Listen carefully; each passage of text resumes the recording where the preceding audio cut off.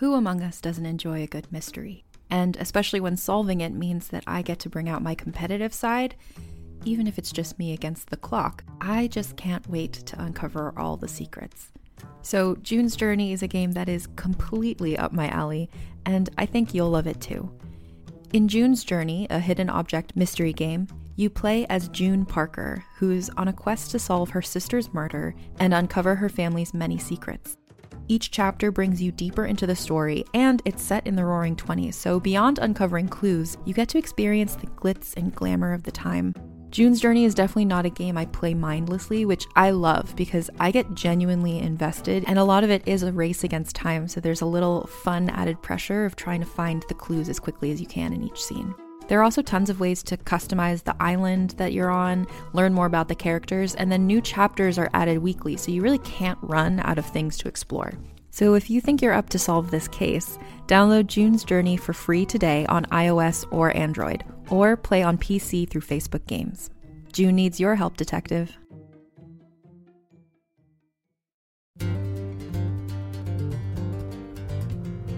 Sidewalk Audio and PatioBooks.com presents The Prince of Hazelandoak, a podcast novel by John Lenahan. Book 2 of the Shadow Magic series.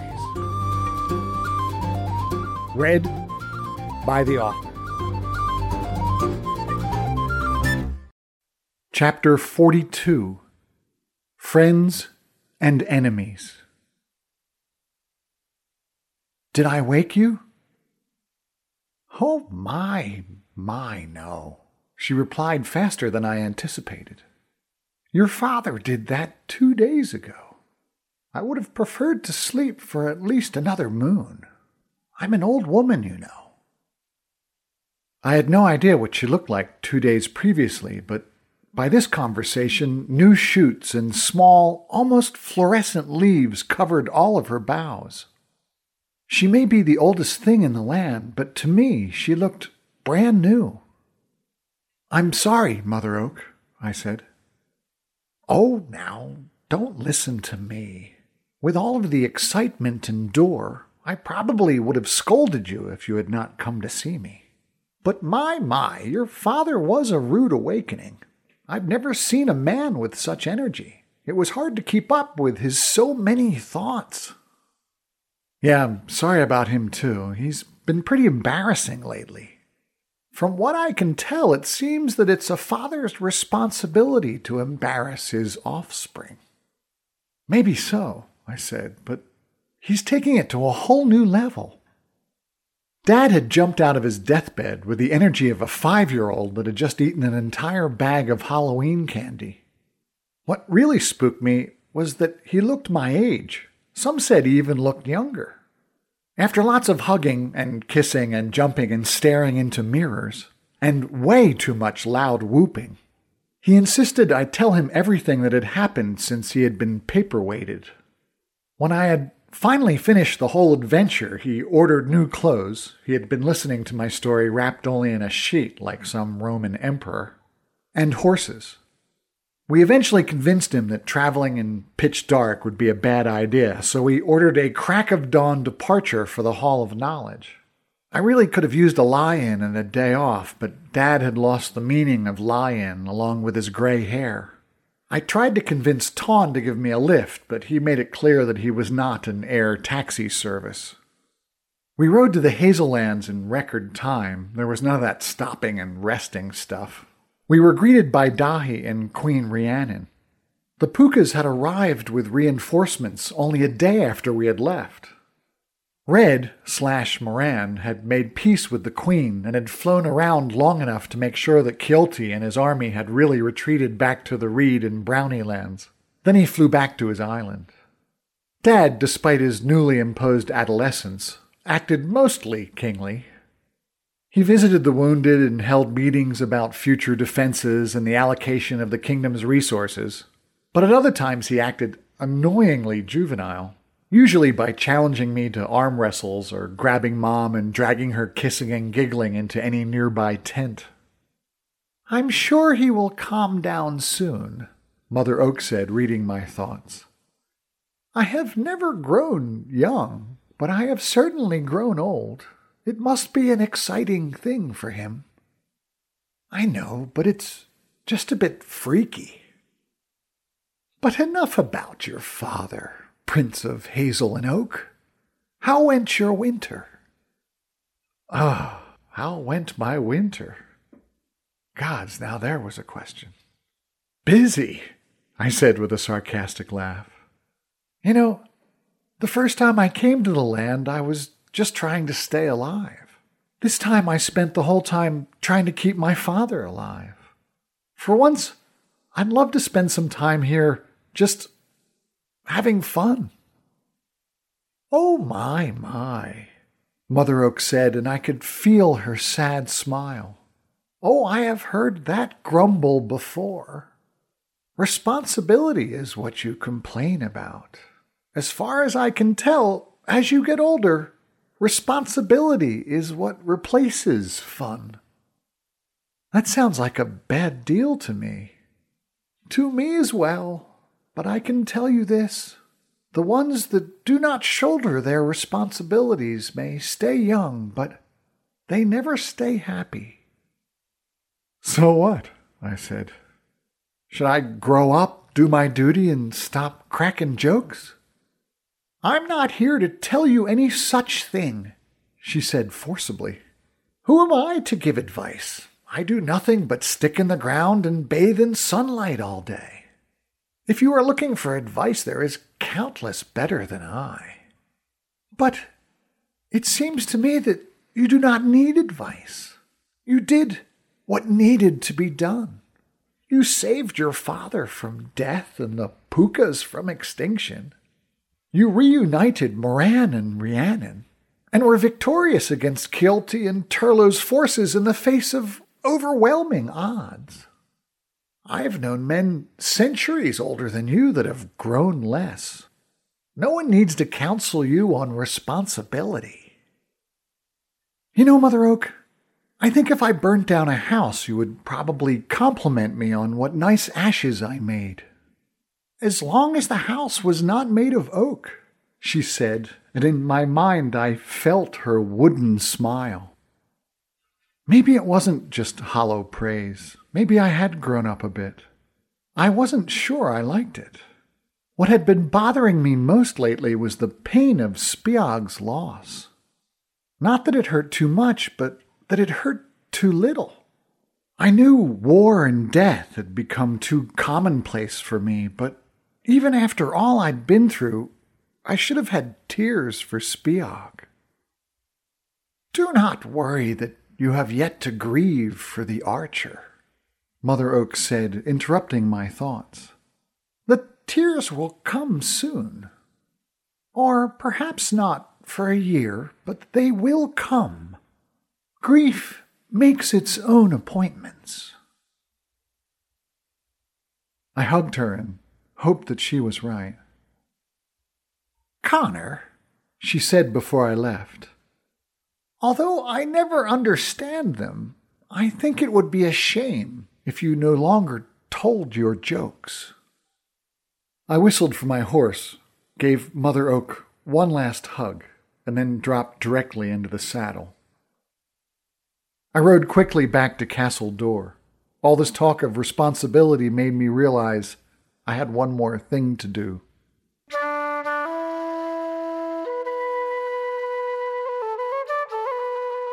The cold, thin air bounced off the warm woolen cap that Mom insisted I wear. At first, she had forbade me to go on this trip. Like almost everyone, she was dead set against me making this journey. When I put my foot down, she actually threatened to have me locked in the dungeon. When I finally convinced her and everyone else that I would probably be okay, considering my traveling companion was a fire-breathing dragon, she at least insisted I wear long underwear and a woolen cap. The cap, I must admit, was nice and toasty. The underwear itched a bit. I patted Dragon Tawn on his green scaly back and shouted, "Are you sure you're not lost?" In reply, he banked sharply to the left and bucked, I grabbed tight onto the makeshift dragon reins that the stablemaster and I had quickly invented earlier that day. Okay, I shouted. You lose all your sense of humor when you're in reptilian form. I looked down at the passing Tirnanogian topography below. Winter was in its last clutches. Every once in a while, a brave crocus or a tree defiantly popped a dab of color into the dying season's gray and brown landscape. It wouldn't be long before it was shorts and t-shirt weather. I was looking forward to that. I breathed deeply and collected my thoughts. It was good to be alone for a moment, without Dad around. Since his re-adolescence, every time he saw me, he challenged me to a sword fight, or worse, a wrestling match. A couple of days ago, as he was pinning me with my arm twisted up my back, I asked him if we could talk without violence. I finally impressed on him that I would like it if he acted more like my dad and less like an annoying younger brother. He promised he would be more fatherly and then punched me hard in the arm. This was going to take time. Dahi vehemently didn't want me to go. The old master wasn't big on giving succor to enemies. He also thought this trip was a waste of resources. Dahi was gung-ho about putting together an attack force to storm the oracle on Mount Cass. But Dad ordered him to calm down. Dahi insisted that Maka, Dad's mother, was alive. But Dad said finding an old knife didn't prove anything, no matter what some crazy old archer said. Dad and Spiag had never seen eye to eye. Dahi didn't like it, but he accepted the orders from the teenage-looking king. In fact, everyone seemed to think that a king that looked like he wasn't even old enough to drink was just fine. Essa and I started getting on very well indeed. I took Spiag's dying advice and told her how I felt. I said if she promised not to try and kill me again, I would like to have a go at a relationship. She didn't say yes, but then again, she didn't say no either, and we'd been pretty snuggly ever since. She even said she wanted to take a trip to see the real world with me when we sent Brendan back home. I looked up to the heavens and said a silent thanks to Spiag. If anybody saw my eyes at that point, I would have told them that they were watering because of the cold air, but the truth was, the tears Mother Oak had promised would come someday came. I finally felt the loss of that strange but sweet old archer.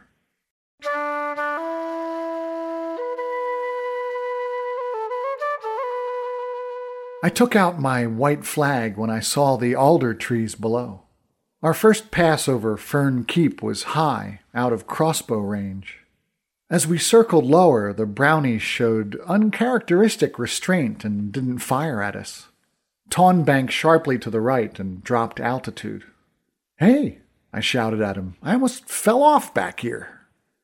Tawn wasn't the best flyer in the sky, but I wasn't going to tell him that. He was still a bit touchy about the ribbing he had been getting after he accidentally landed on 2 leprechauns, breaking one of their arms. We landed far enough away from the main entrance so as to not freak everybody out, and so that if Tawn landed on his face, people wouldn't see. There have been smoother landings. I jumped off when we started tipping, and Tawn hit the ground rolling. When he finally righted himself, I patted his side and said, "How the ballet lessons going?" He turned and gave me the dragon equivalent of a dirty look. And when you are stared at by someone who can breathe fire, that's pretty scary. Tawn stayed in his dragon form until a brownie battalion arrived. Once they knew we were here on a diplomatic mission and not to eat ice cream and brownies, Tawn became Tawn again. There's a saying that pilots use in the real world that goes, "Any landing you walk away from is a good landing."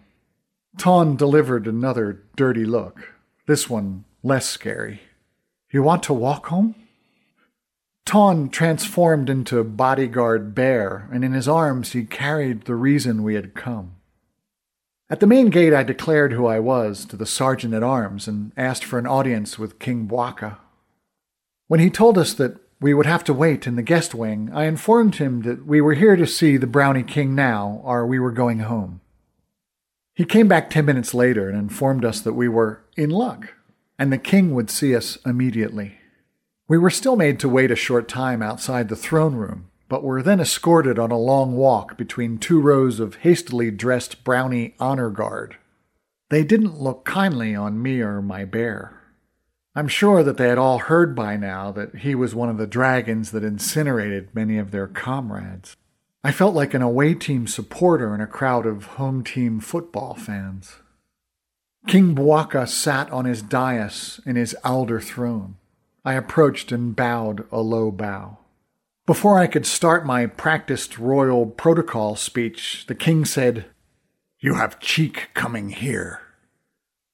"This visit, Your Highness, is neither diplomatic nor is it some sort of victory lap. I have come on a sorry task." I threw back the blanket that covered Tawn's burden and then carefully took the shrouded body into my own arms. "I have come to return to you the body of your son." I stepped up on the dais and laid Frank at his father's feet. Bwaka was speechless as I backed away down the steps. "Did you kill him, fairy?" came an angry voice from behind the throne that made me and the king jump. I hadn't recognized the voice, but when he stepped into the light, of course I knew the face. "No, Jesse," I replied. "My name is Kadna." "Of course, Prince Kadna," I said, bowing. "I didn't kill him. If I had arrived earlier and had recognized your brother, I would have done all I could to prevent it. But I was too late." "Who did kill him?" the king asked. "If it's vengeance you seek, Your Highness, then you should know that the one that killed your son was also killed by him."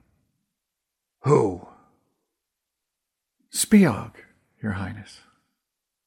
"My son killed Spiog, the warrior archer?" "He did." Bwaka sat higher in his seat. "Then he did indeed die a noble death." "He certainly was brave," I said, "but I don't think I can call anything about this war noble.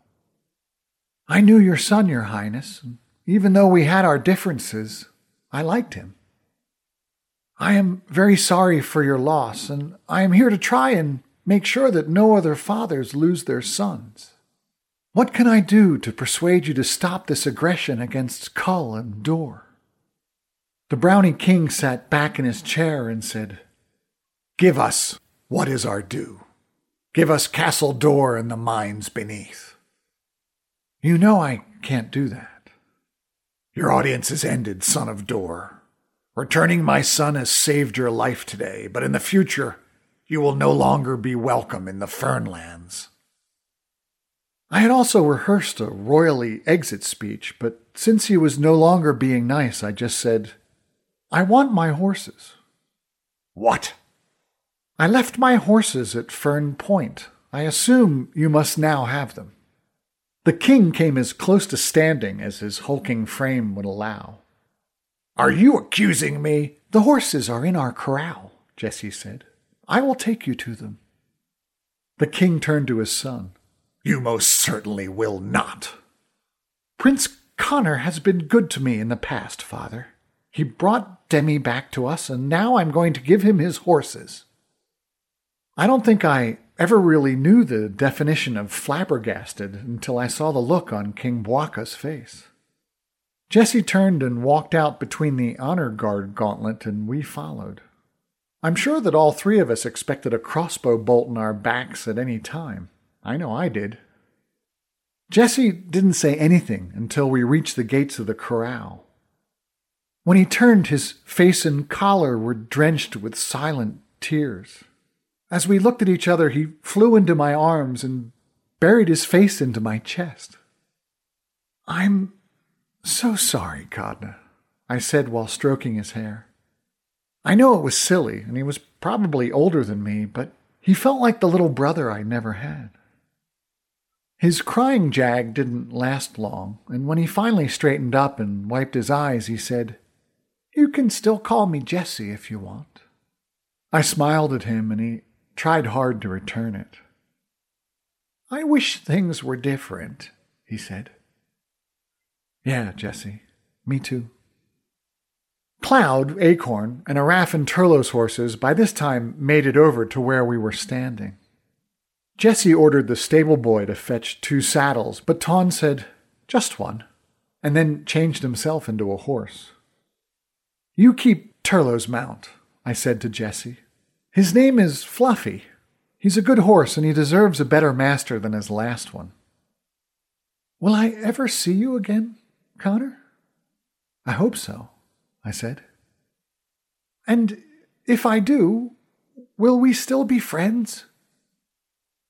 "Ah, Jessie, wouldn't this place be so much better if it was run by smart people like us?" I said, flashing a Fergal-esque smile. "Others can make us enemies, Jessie, but no one can unmake us friends." As I walked Cloud past him, I patted him on the shoulder. "Be safe, my brownie friend." As I rode away, I felt worse with every step. Poor Jessie, stuck alone in that castle without his brother and with a stupid, misguided father. I toyed with the idea of turning around and taking him with me, but I was certain that that would only end in more tears.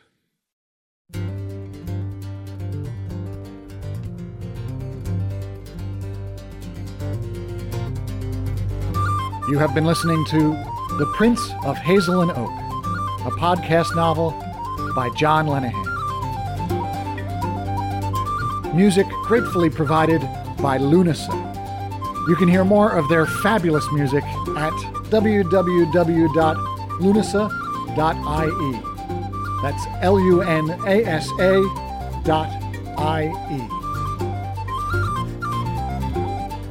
You can learn more about Shadow Magic and its author on www.shadowmagic.co.uk. Thank you so much for listening.